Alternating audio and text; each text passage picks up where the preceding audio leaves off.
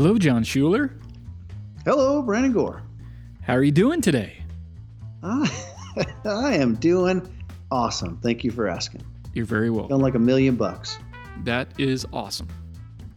Yeah. What's new? Nothing new. Well, I told you I started back at the shop. So cast a piece, processed, and today I might even video some of it. I don't know. I'm going to go make some magic happen. I'm going to do the dusty version with the orbital buffer with the microfiber on my ceiling applications. So that's kind of where I'm at. Nice. But I'm excited. I haven't been back to the shop. You know, I always say I take the winters off. I focus on other things, meaning what we've been doing. That's what I've been focused on. And so I'm back to the shop making stuff. And yeah, it feels great. It feels great. We have talked about it. I'm going to put it out there. Thank you to everybody who's been calling me. I know, well, it seems like a lot of people excited to get a hold of the orbital sanding pads that we're working on. Thank you for giving me a call. I really appreciate it. And we did. I put in a small order.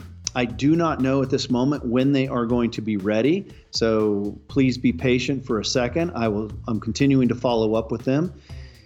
Probably looking for a test group of maybe 8 or so people. And at the moment, 6 people are hammering me, including a phone call today. So we're working on it. We were, and I'm glad people are excited about it. So I just want to put that out. Nice. Yeah.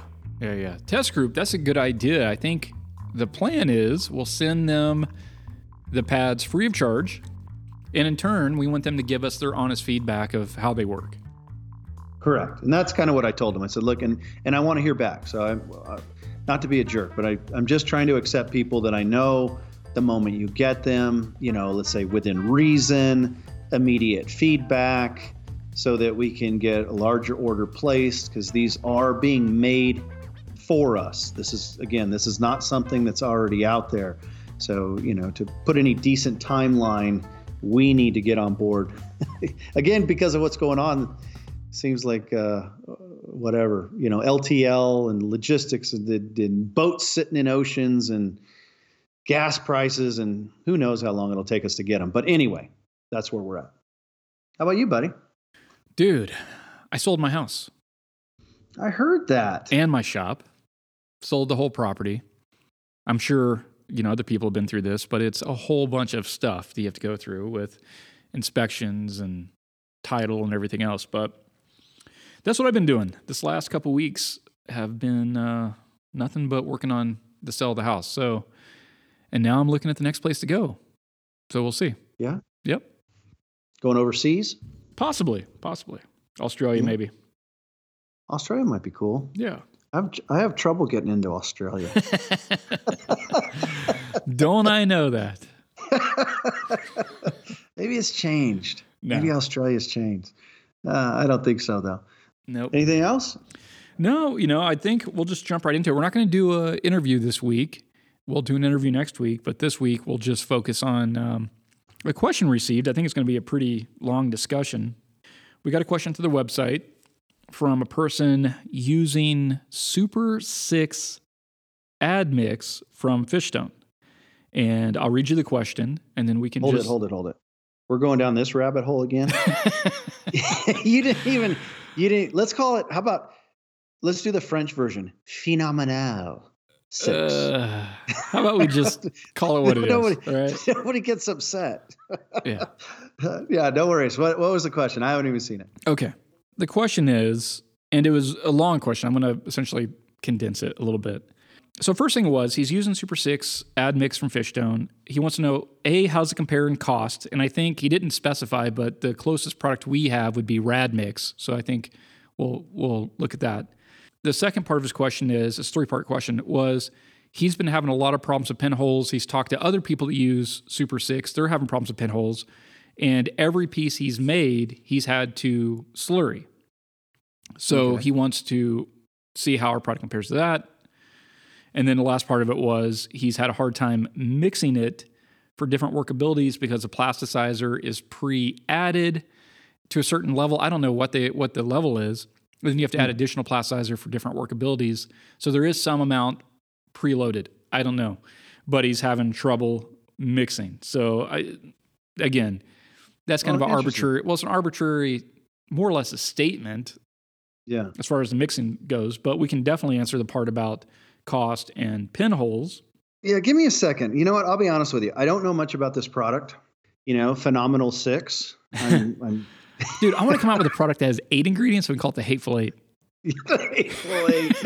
All right. The Dirty Give me Dozen. I'm gonna jump on over there to the website. Well, I already did it. I already did. Oh, it. you did? Yeah. Okay. So, no, so. Do you want me to give you the breakdown? What is the recommendations? Is this recommended?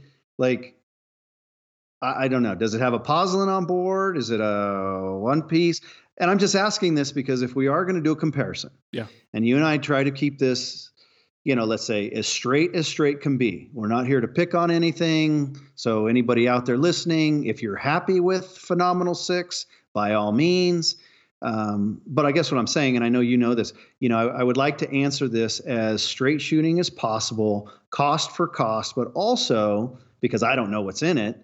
Is there? You just said there's a plasticizer. Hang on, I just got to the website. Yeah, I can read it to you. 6 ingredients. Go ahead. Yeah, so the 6 in Super-SIX, and this is all on the Fishstone website. Number 1 is a polymer, obviously dry polymer. Yeah. It says dosed at 5% effective polymer load. There's not a comma there, so hold on. It's a weird sentence. When dosed at 5%, should be a comma. When dosed at 5%, effective polymer load is 2.5% solids, which to me, I read that as half of this product is a polymer. Yeah, sounds like half is a dry polymer. Yeah. The second ingredient is plasticizer. The third ingredient is a shrinkage reducer. The fourth ingredient is a defoamer. The fifth ingredient, wetting agents. And the sixth ingredient, waterproofer. Those are the 6. Now, if you scroll down, they have recommended loading, and it's based on a 200-pound mix, essentially. 100 pounds Federal White cement, 100 pounds silica sand. And so if we cut that by, essentially divide it by 4, so it's a 50-pound mix. Sure. Then So I'm going to say right off the bat, sorry to interrupt you. Wait a minute. We just went through the 6 ingredients. Okay. Yeah, got it. Okay. No recommendation of any pozzolan at all. That's interesting. So pozzolan is not in it, obviously, and no recommendation of pozzolan. So, and I guess what I'm saying is, so that's even with this right now, that's going to be a tough comparison because, Radmix has combination pozzolans on board.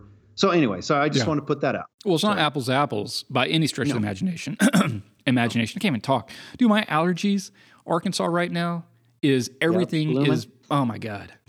So I'm dying over here, but I'll do my best.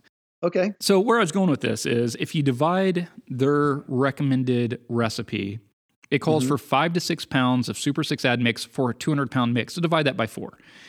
So we end up with a 50-pound mix. That gives you a 1.25 to 1.5 pound amount of Super-SIX, which if you divide that by half, because half of it's polymer, you're getting 0.6 to 3/4 of a pound of polymer in there in a 50-pound mix.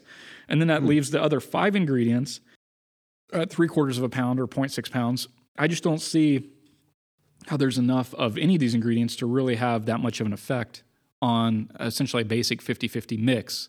No, but I mean, I'll give credit just for a second, and that credit would be, he's not, I mean, we dog on, I know I do. I'm not a fan of polymers and mixes. So in this case, he's not putting heavy polymer loads in.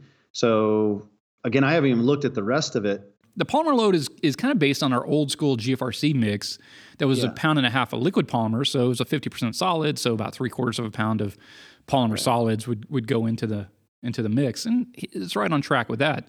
The problem with high polymer mixes, as we talked about, whether it's a dry polymer or wet polymer, is they entrain air. The more polymer you add to the mix, the worse you get. So and then cement hydration and et cetera. Yeah. But that being, so all right. So you say you ran the numbers. Let's hear numbers. And then we can. So Super-SIX, this is based on a 50-pound mix. And we're calculating cement at, was it 38 cents? Let me pull it back up.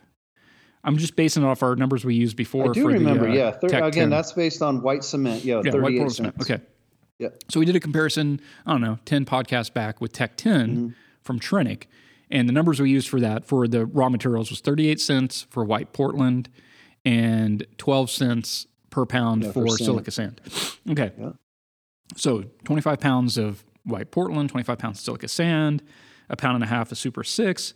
You come in right at $31 for Super-SIX for a 50-pound mix. Yeah. I'm right there with you. I just ran it. Mm-hmm.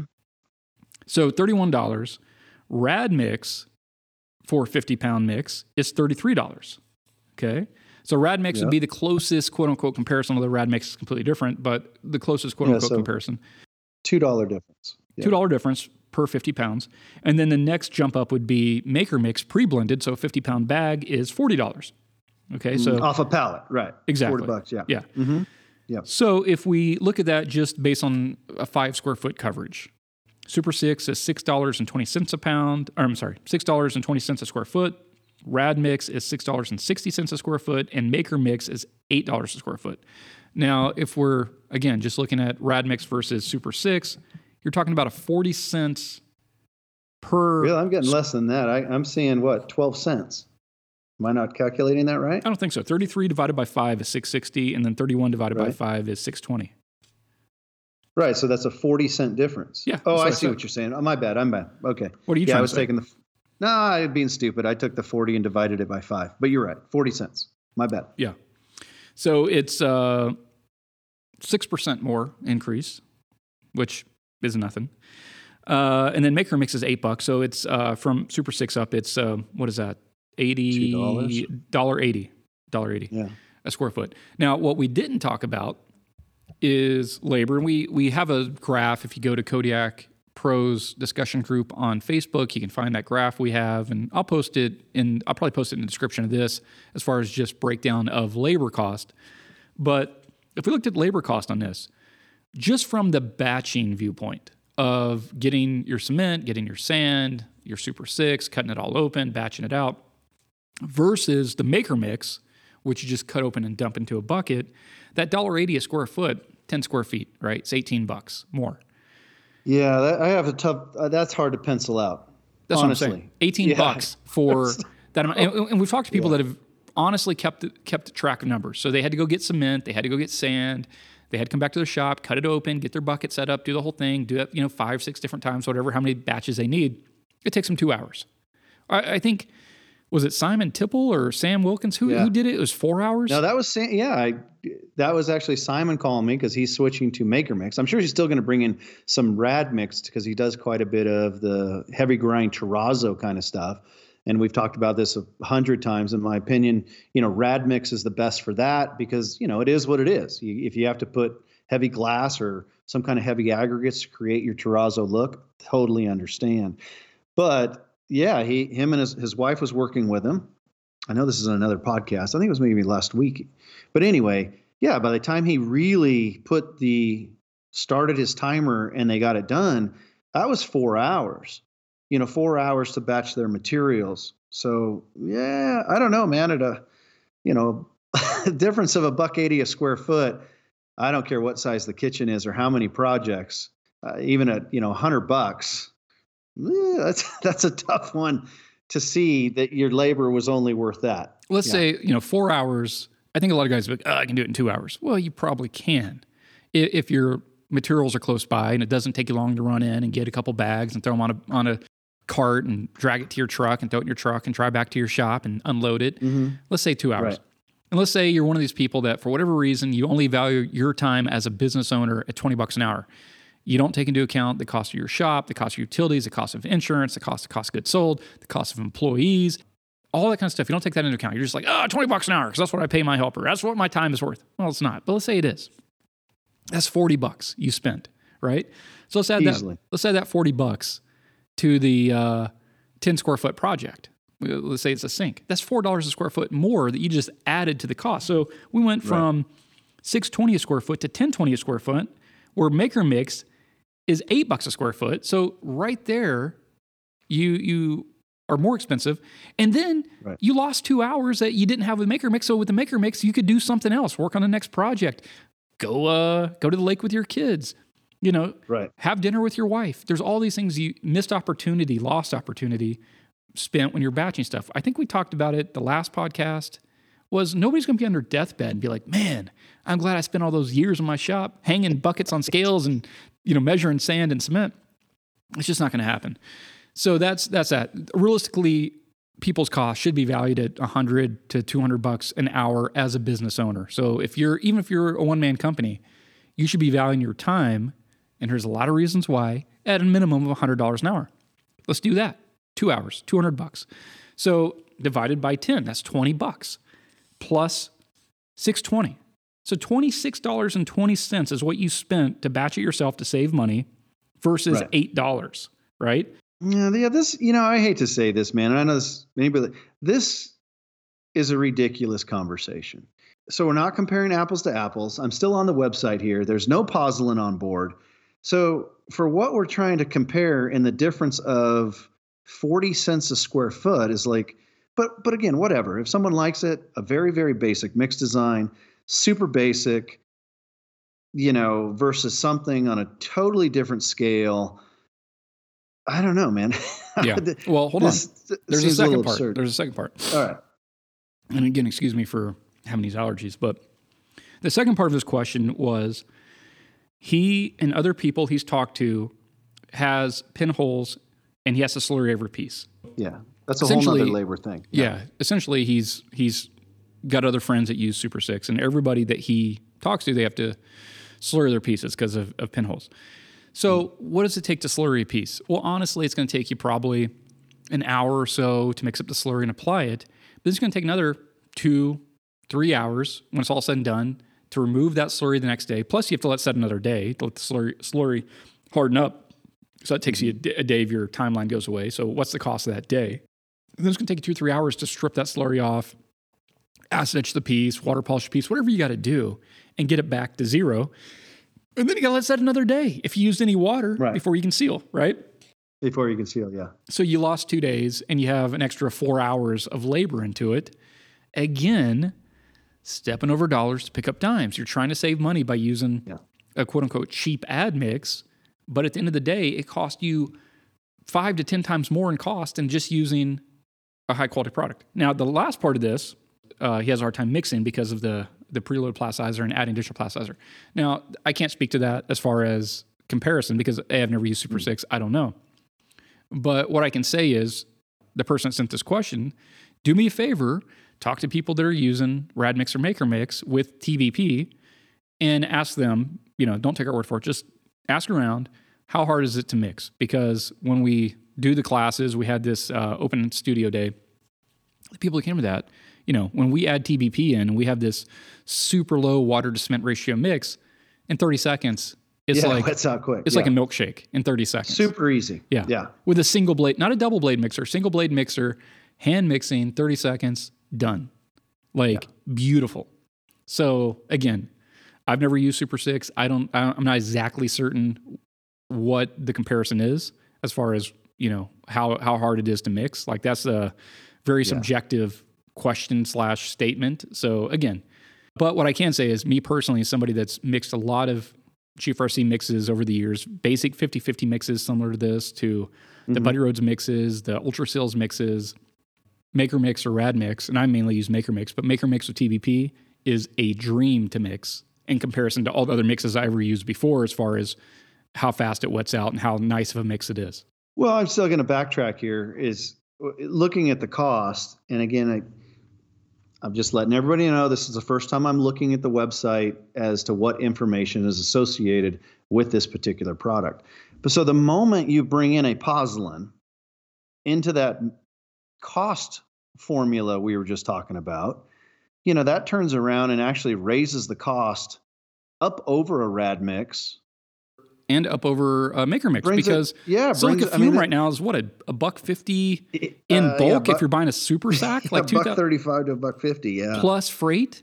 In this case, I'm willing to say now, because while you were talking, I ran these numbers, I put the pozzolan in, yada yada yada yada. So if we were just talking about cost, nothing else, cost.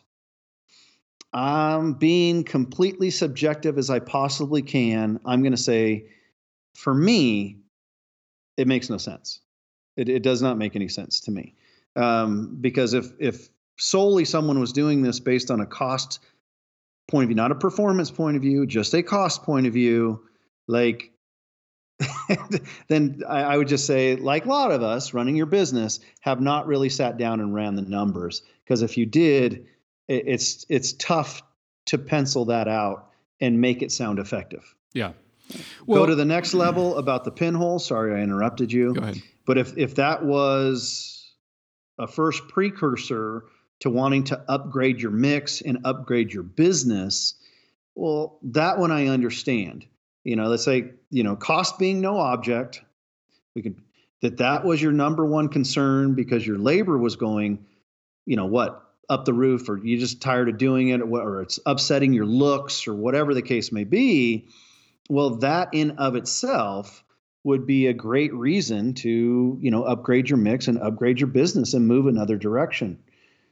But like I said, but then I try to put all the apples together and I go, well, wait a minute. If you're already paying the high end of a material cost and having that kind of increased labor to go with it, meaning batching labor, processing labor, pinhole slurring labor, and for whatever reason, and we don't know, did he say what kind of mixer he's using or why? No, I assume hand mix, but okay. Yeah. So putting all those things together, I don't know. Kudos to whoever who may be still happy using that particular material. Yeah. Well, we did an interview with Simon Tipple, and he talked about, for him, just the elimination of the pinholes was such a game changer for his business and profitability and time, because he was spending so much time. And I don't recall. My memory is horrible. The product he was using. Maybe we didn't even name the product he was using. I don't know. Yeah, I think it was a combination of the two that we have discussed. Okay. Yes. Either one and the other. I mean, at different time periods, but I definitely know one had a 10 after it. Gotcha.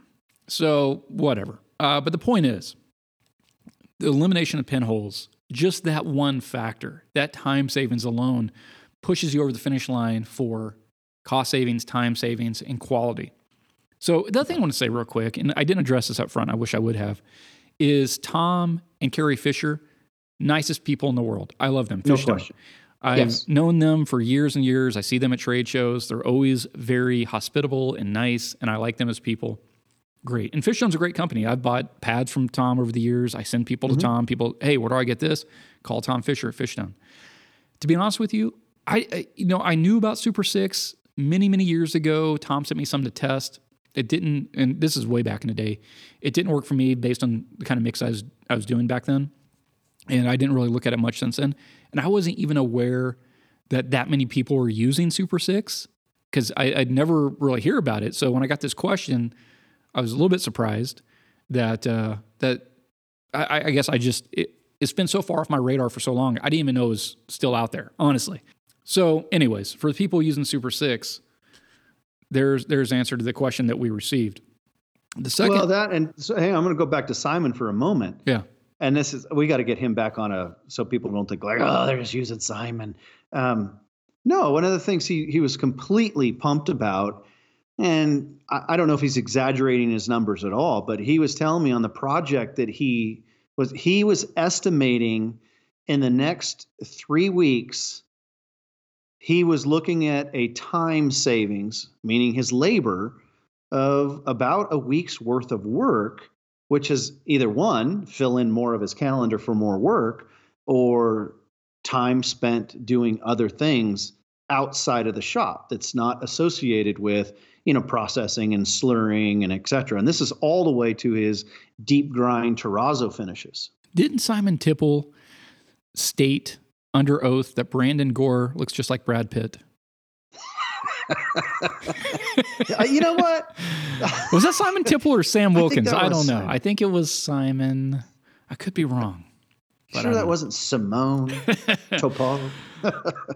But yeah, so there's that. So the other thing that I was a little bit surprised about with the Fishstone Super-SIX listing when I went to the website, because again, it's been off my radar. I hadn't heard anything about Super-SIX in years and years. I didn't even know it was really a thing still, but I went to the website, and it says that it's a admixture for high-performance glass fiber reinforced concrete, engineered concrete composition, ECC, in ultra-high-performance concrete, UHPC, also known as reactive powder concrete, RPC. Now, marketing. I get marketing, I get marketing. Yeah. People want to sell product. Yeah. But, as somebody's done this for a long time, there's zero way a product that has no pozzolans in it, that's essentially just 50% powdered polymer and then a couple other small amounts of ingredients, is going to take a 50-50 cement to sand mix and turn it into a UHPC. It's not going to happen. Or an ECC for that matter. Agreed. Yeah. See, I'll be honest with you too. I mean, that's a tough one for me. That's a tough one. And you and I have been pretty staunch along this. I'm even trying to be as absolutely nice as possible. So let's say an architectural, and I know this is all about strength numbers, it's just strength.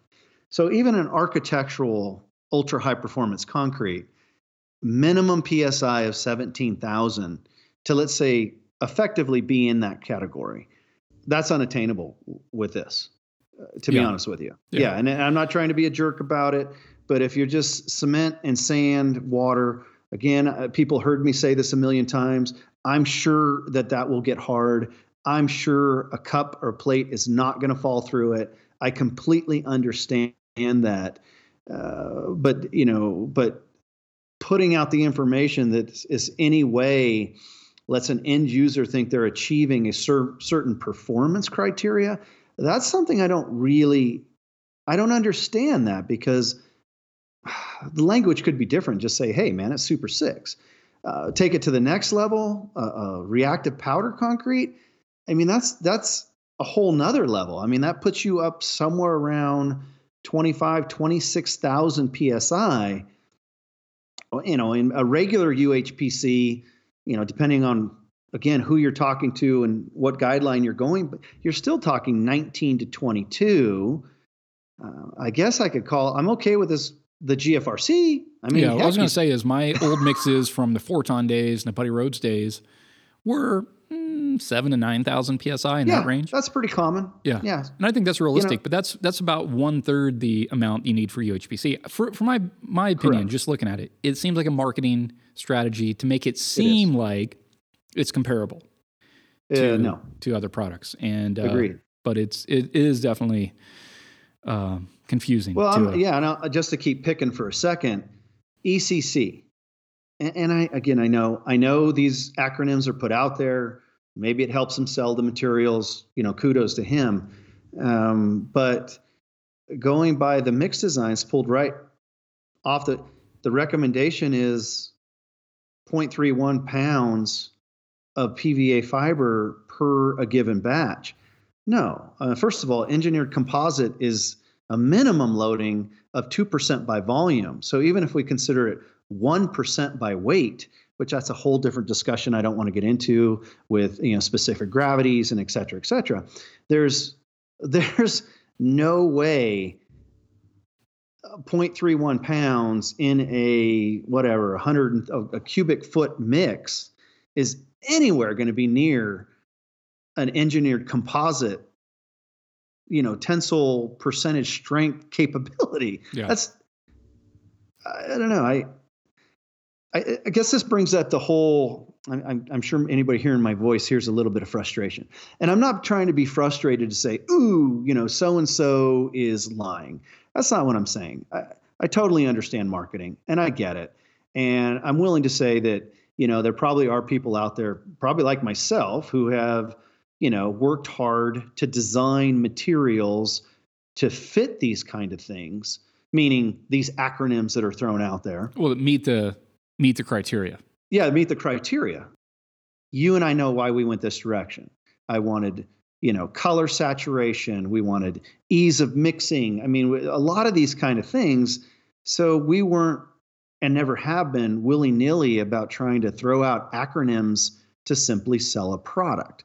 The whole low recommendation for fibers reminds me of something that happened at a Buddy Rhodes workshop I did many years ago. This is probably 15 years ago in San Francisco. I did a class there. And this was when GFRC was extremely new. I was the only person in the world teaching how to do GFRC for countertops and whatnot.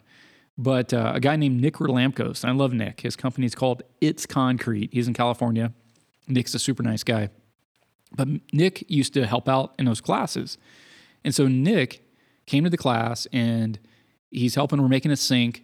And he tells the attendees, you can cut your fiber load in half, AR glass fiber. It's fine. It's fine. And I was like, Nick, and I said this in front of the class. I said, what you do in your own shop, that's fine. Do what you want. But, we should stick to what we know to be true. And that was based on data that was developed over time by Hiram Ball and his partners back in the day on what the appropriate fiber load is. But Nick was adamant. He's like, I'm telling you, I've done, I don't know, a lot of projects and I cut it in half. I'm like, okay, fine. So we cut it in half on this one piece. Now we did other pieces, but this one sink, we cut it in half. And so the class, it's the last day of the class. We flipped the sink over, we processed it. We, used, I think Buddy Rhodes had like an acrylic sealer that we applied. We're sitting around having pizza and the sink is sitting on sawhorses. And somebody said to Nick, like, do you think that's strong enough to stand on? And Nick's like, oh, absolutely. Yeah, I can stand on it. And he climbs up on the sink, stands on it, snaps in half, right? Boom, broken half. And I said, there you go. There you go. This is what I'm talking about. If I always say, if you play stupid games and win stupid prizes, if you do stuff like that, you cut fiber load, doesn't matter if it's PVA or air glass, for whatever reason, to save money, to make mixing easier, whatever it is, you're stepping over dollars to pick up dimes. You're not saving anything. You're just increasing your risk exponentially.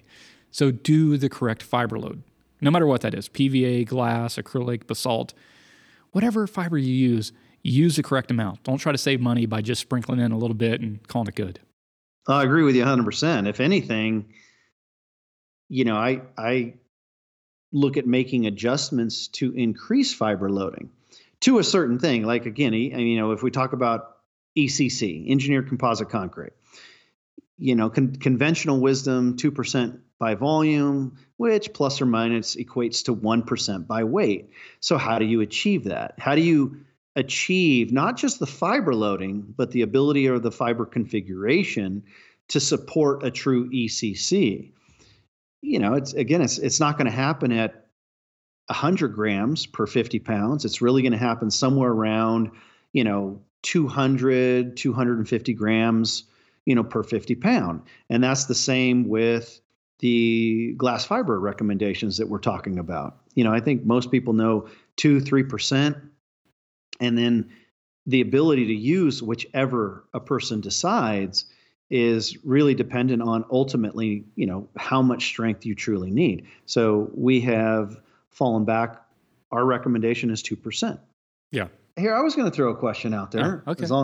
Now, this isn't a comparison question, but I did have a question recently from one of the companies they're actually using Radmix and everything. They weren't having problems, but they're looking to push the boundaries a little bit.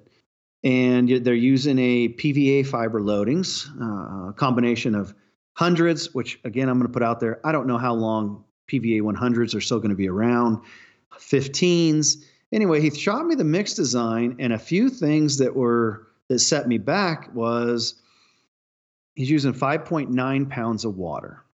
I'm just going to let people know. 6.1, even 6.2 in water. 5.9, when you start, the conventional wisdom out there is about loading enough plasticizer, back water down. I understand that when you're talking, again, these basic 50-50 kind of mix, like just because we're still talking about it, I think even Fishstone was recommending 30%, 31% water, which would be, even higher. That's almost 7 pounds of water where we're at 6. In all the testing I've done over the years, just be aware, there's a point, where bang versus buck, where you can take the water down and it actually weakens the concrete. It doesn't strengthen it.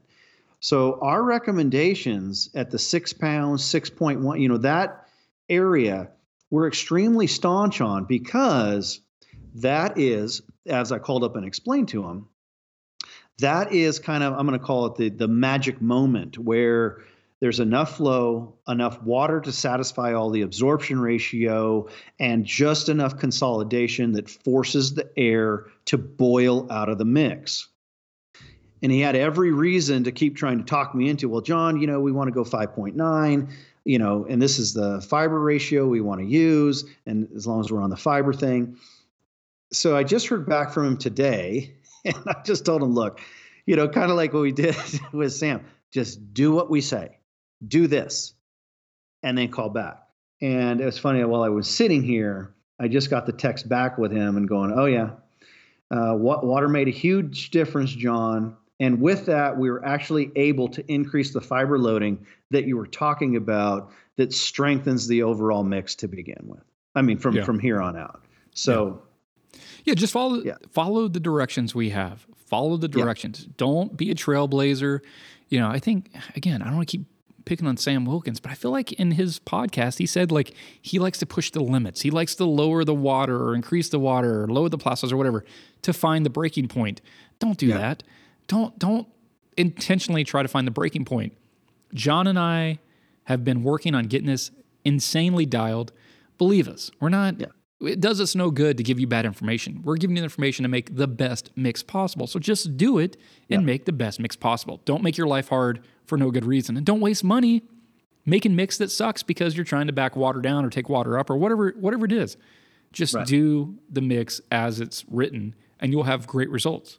Yeah, because although in this case, trying to lower the water, which I understand why, let's say, why they thought they were doing it. Well, I did the same thing. But their thought was, by taking the water down even more would help, increase strength and maybe, prevent cracking or prevent shrinkage or whatever the case may be. But the reality is you take that water too low and you actually cause those very same things because there's not enough water to satisfy the actual hydration that's necessary. Yeah, so effectively you water starve it. Yeah. So I was going to say, John, is back in the day when you were with Buddy Rhodes products, Smooth On.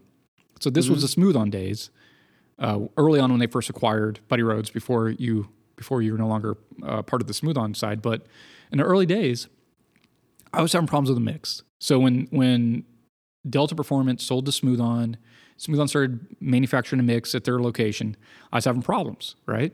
And I talked to you, and I was casting all these chairs. I cast a concrete chair. I was casting all these chairs. I remember that. Yeah. And so I was having problems. I was talking to you, trying to problem solve. But in my own mind, I came to the conclusion I need to lower my water, increase my plasticizer. And I was having horrible cracking of my pieces. I demolded a chair, it had cracks running all through it. I was like, what is going on? Because in theory, I should be making stronger concrete. Right. But when I talked to you about it, after I did a couple chairs that were all cracked when I removed them, you're like, dude, you're starving the mix. By not having the proper amount of water, it's actually cracking because there's not enough water to hydrate the mix properly. And these are creating your problems. So I went down that road. This was, I don't know how many years ago now, 4 years ago, 5 years ago, whenever Smooth On bought it. But I went down that road and I learned my lesson then. Yeah, there's a tipping point. But see, there's a tough thing. I'm as I just got done picking on some of the advertising with all the acronyms for this particular admixture, there's so much information that can lead people down the rabbit hole. So you can pull up stuff out there that'll be like, hey, 16% water, 18% water, meaning, 0.16, 0.18 water cement ratios, et cetera, et cetera. And that can oh, well, geez, that's what I should be trying to achieve. And then you find out if you ever send these things in for testing, because I have, and I've fallen in that rabbit hole early on myself too, is like, well, wait a minute. How did I go from 22,000 PSI to 14? Yeah. I thought it was supposed to get stronger. What happened? And then on the flip side, if you did any absorption testing or anything with them like that, wait a minute. And that 14,000 PSI was like a big old sponge, where the other one, from an industry standpoint, was considered repellent concrete. I mean, these are the things that, again, on paper, if you hadn't sent stuff in, and I know a lot of people don't do it, they're not sending them in for testing. So it seems like you're running down the proper path, but in this case, no. So yeah, so kudos. He brought the water as suggested. his fiber load, which means ultimately, I'm not going to talk. I mean, I think it's actually he didn't give me an NDA, but it's something that they're making that they're really moving forward with. So that's going to help them with their strength, their look, forcing the mix as it should, release air properly, and get the kind of consolidation they should be achieving. Awesome that he got this great tech support from you, John, because again, I was talking to a buddy of mine that was buying from another company, and can't get any tech support. I guess they let everybody go in that department, and he was having problems. And it's actually, I'm looking at land in the Pacific Northwest, and my buddy lives up there. So I was talking to him last night about property where he is. And I was asking him, like, why aren't you using Kodiak? I mean, we're buddies. Like, why are you still using this product? He's like, I'm just used to it, and I can buy a small little amount, which, by the way, guys, you can buy a small amount of Kodiak Pro through Joe Bates, SC Fabrication. Right. He didn't know that. He doesn't listen to the podcast. Again, knife to the heart. We're buddies. He doesn't even listen to the podcast. But anyways, I was talking to him, but he said he's got to make the switch because he's been having problems, and he called up there and couldn't get anybody to answer his questions. Nobody knew anything because they had laid everybody off from that department. They moved them to other areas or fired them, or I don't know, but they're gone. So it's great that you, John, more than me, because you're the tech support person, but you do get back to people right away and help them sort out whatever problems they're having and get them on track. So yeah, it's awesome. That's because I'm awesome. Well, we got to wrap this thing up here. So let me hit the I got one more, just because we're hitting. Hang on, this is actually on the ICT website.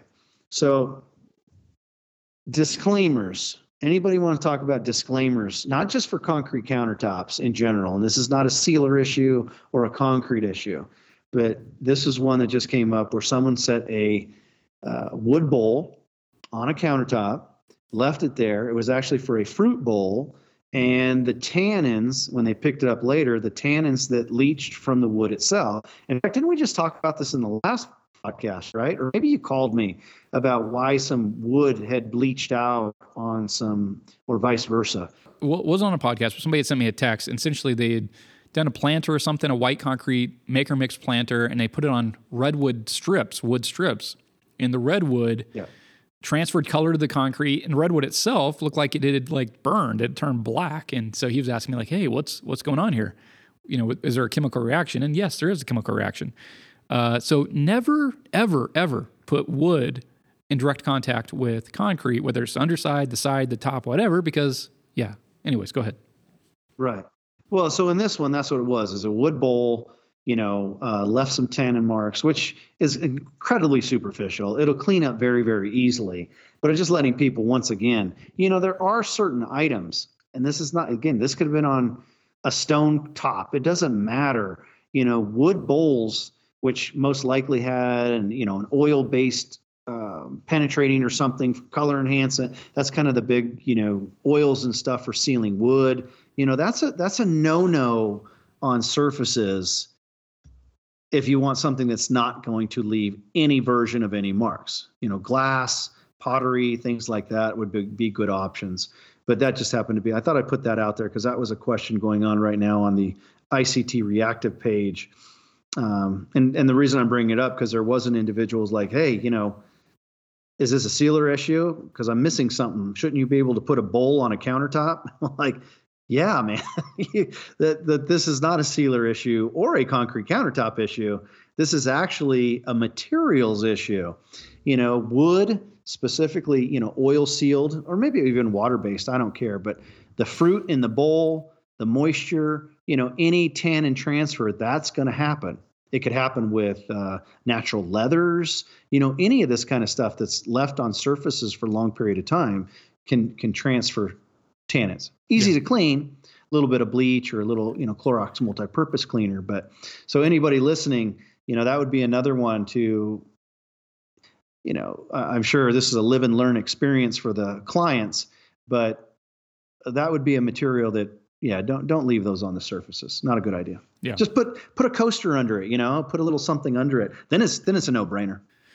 Yeah. Well, it doesn't matter what the material is that's left on a countertop. I tell them to put felt pads on the bottom of anything. Your blender, a bowl, whatever it is. cutting boards, anything you're going to put on a countertop and just leave it. Put felt pads, not the rubber bumpers, those black rubber bumpers. I think Joe Bates had somebody have problems because that rubber itself has oils in it, and that can leach into the concrete over time, or stain the surface. But felt pads, or cork, I've used cork too, and it's been okay. But felt specifically, they're cheap. You get them at Lowe's, Home Depot, Ace, Walmart, wherever. Yeah, you're going to give it the ones that you can just cut to size too, or cut to shape. I just get the little thing, the pack of like 100 of them. They're round. You just stick them on. Yeah. But problem solved. Like, again, it's easy. It's easy if you don't let it become a big deal. But, back to what I was saying is when you flip over a piece of concrete, put it on foam strips. That's the thing, as I said to the guy that sent me that text. I said, put it on foam strips. And he's like, well, I would have preferred to. And I said, dude, there's no prefer. There either is or there isn't. Like, either you put it on foam or you don't put it on foam. There is no preference, right? So this is why you're better at tech support than me, John, because I'm just like, But no, because that would have happened regardless. You probably said this, but it wouldn't matter if it was an MDF. Well, that was what I've done. I've done ripped strips. I mean, any of that has that potential. There's no question about it. Yeah. So I've flipped pieces over on MDF because I just had strips sitting around because I'm cutting MDF in my shop. I'm like, oh, I just got these strips over here. I'll just put them on a table and flip the countertop over. But it soaks up into the bottom of the concrete. It can soak up the edge slightly because the concrete's wet. It gets the MDF wet. And it's the same thing with wood. So guys, just use foam. And gals, just use foam. Cut foam strips, flip it over into the foam. Problem solved. Don't make your life harder than it needs to be. It's not difficult if you don't make it difficult. Don't make it difficult. It doesn't have to be difficult. I like that. Well, we're the reasons, us, the craftsmen, we're the reasons we have problems. It's not a material issue. We're just cutting corners. We're in a hurry. I've done it. You've done it. We've all done it. And those are the things that will bite you, is when you do stuff like that, you flip it over. Now, luckily, this person that sent me that text, it wasn't for a client piece. It was just a test piece they'd done for a design. So he's like, it doesn't even matter. This wasn't for a customer. I just wondered why it happened. Well, and that's, again, a whole thing, as we talked about before, about getting in our own way, where we started this first podcast. So the person who asked the question about that particular product, what made you lean? What was your reason for using it to begin with? Whatever that reason was, or combination of reasons, whatever they were. But in this case, as we just said, if it had anything to do with the cost, well, get out of your own way. If it had anything to do with labor, get out of your own way. If it had anything to do with at least what you think you're achieving based on the marketing strategy given to you, get out of your way. If I put myself in their shoes, people out there, and I look at a website and it says it's a UHPC, it's an ECC, you only add 1.5 pounds per 50 pounds. It seems like it's low cost. You'd be like, oh, hell yeah. That's what I need right there. Yeah. Yeah. You don't know what you don't know until you know, and so the problem is you go down, you're led a certain way. You're like, oh, this is the same thing. It's, and it's not, but sooner or later you'll figure it out. But by then you've done, who knows how much work that you spent way more time on than you needed to. And or you could send us the question and allow us to upset everybody. That's okay. That's funny.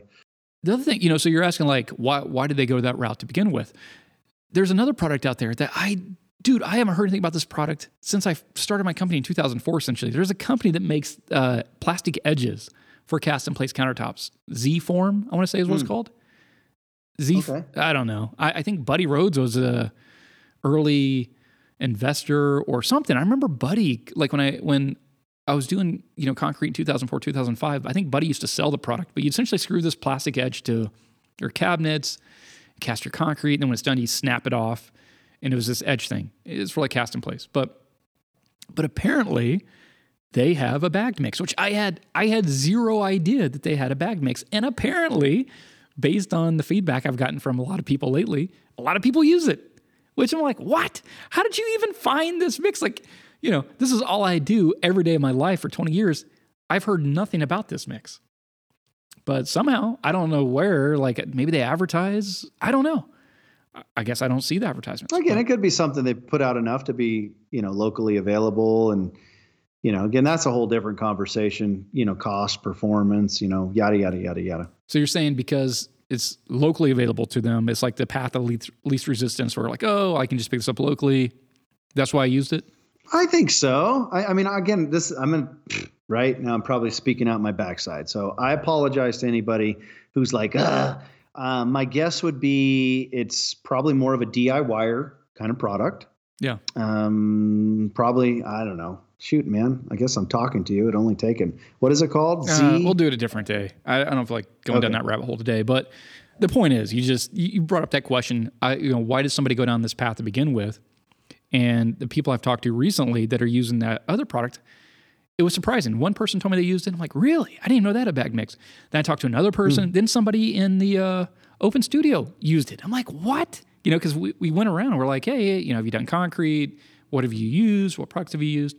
And somebody used that mix. And I was like, dude, and like in the course of a month, I've talked to 3 or 4 people that used it, a product that I didn't even know existed. And how do you even come to find that product?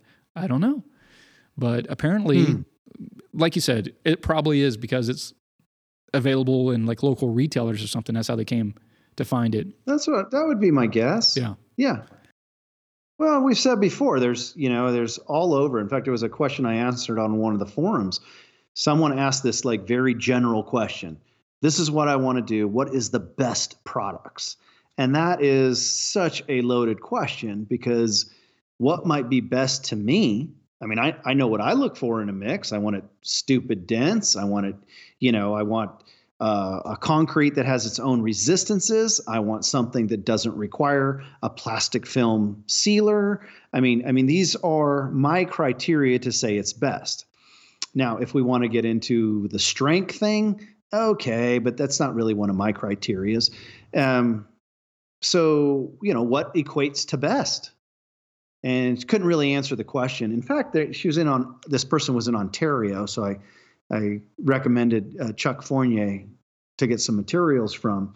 But sure enough, if you read the thread, sure enough, I mean, the answers were all over the board.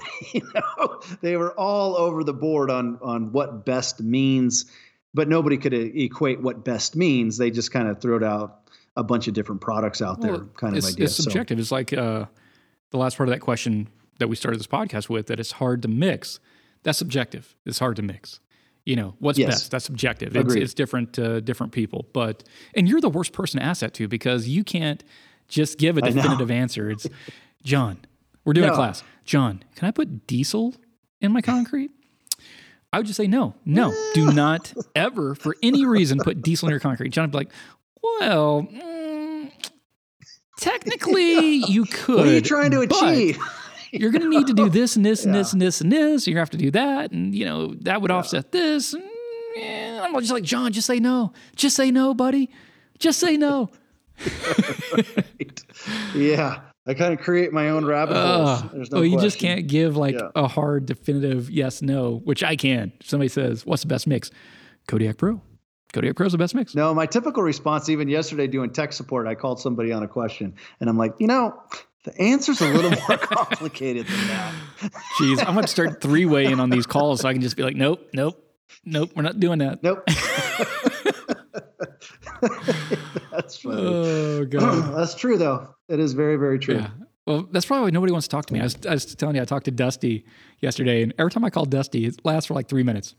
And Dusty's just like, all right, man, I got to go cast some concrete. Talk to you later. And I'm like, okay, bye. And I hang up. And I talk to you, and I'm like, hey, give Dusty a call. And you're like, all right. You're like, yeah, I'll do it in a little bit, because every time I call him, like, we talk for a long time. I was like, what? Every time I talk to Dusty, we talk for 3 minutes. You're like, no, man, him and I, we'll chew the fat for hours. I'm like, what are you, dude? I've never talked to Dusty for more than 3 minutes. Like, every call, he's like, all right, man, well, I got some barbecue on the grill. I got to go. And I'm just like, you not want to talk to me? Is that what it is? I think that's what it is. That's okay. It's okay. Yeah. Speaking of Dusty's, you remember Hunter Sane? He was just over there. Yeah, he called me today. Really excited. Have we got any dates yet for doing something at Dusty's yet? No, because this whole me selling my house, my studio thing is muddying the waters for timeline. Now, that being said, we might try to do another class here before I move, because I have a little bit of a part of me selling this is I have a time frame to move in. So we might try to do a class here. We might try to do it at Dusty's. I don't know. Just in the next few weeks, we'll have to sit down and figure it out. But hopefully we'll make some announcements here in the next week or two on something, whether it's the event that we're going to do at Dusty's that's going to be, just more of a fun event, or it's going to be a training class, or I don't know. We'll figure it out. Yeah. It'd be cool to do something fun. Yeah. That's what he was talking about. So that's what Hunter's like, oh, we had such a great time. And they went over his property and did this various stuff, and it sounded pretty amazing. Oh, dude, Dusty. Okay, so just go on a property thing for a second. So I was just looking where Dusty is, McEwen, Tennessee, at property. Dusty owns hundreds of acres. It's in the hundreds. Yeah. Like 10-acre parcels are like $1 million. It's insane how expensive it is. Now, Dusty got in at the right time. Dusty's very smart. He's a very, very smart guy. Extremely smart. Yes, he is. He bought that property right, and he bought it at the right time, because now property in that area, McEwen, Franklin, that whole area is just insanely expensive. So congratulations to Dusty for making another super, super smart financial real estate move, because he's got a ton of land and he's in the right spot at the right time for sure. And it fits his lifestyle. So that's incredible. That's perfect. Let's wrap this up. But let me do my little commercial for our super fans out there that love that this is a Kodiak Pro commercial. You want to continue the conversation? Go to Facebook, like us on Facebook, then join the discussion group and ask your questions. We're happy to answer them. Some of those questions might make it onto the podcast. We can discuss them in further detail. So you can do that on Facebook. We have a thing where if you leave us a review on Spotify or on Apple, send us a message and we'll drop some stickers in the mail to you. We have some really cool stickers. Concrete is hard. Never underestimate hydraulic pressure. What's the other one? Concrete Gangster. So, leave us a review and send us your address, and we're happy to send those to you. And then we do have a current promotion, which we've kind of referenced a couple times, where it's upgrade your mix, upgrade your business, / upgrade your life. But what this is if you make a short video, like a minute or so, describing why you made the switch to Kodiak Pro, what specifically is better about the mix, and how has it helped improve your business, send us that video, publish it on your own Facebook, on your own Instagram. We'll discount your next pallet of Maker Mix or Rad Mix by $250 for taking the time to do that. We do appreciate it. So that's current promotion we have going on till June 1st of 2022. So that's the news. All right, man. Well, until next time. Right on. Good talking to you. All right, Brandon. Adios, buddy. Adios. Adios.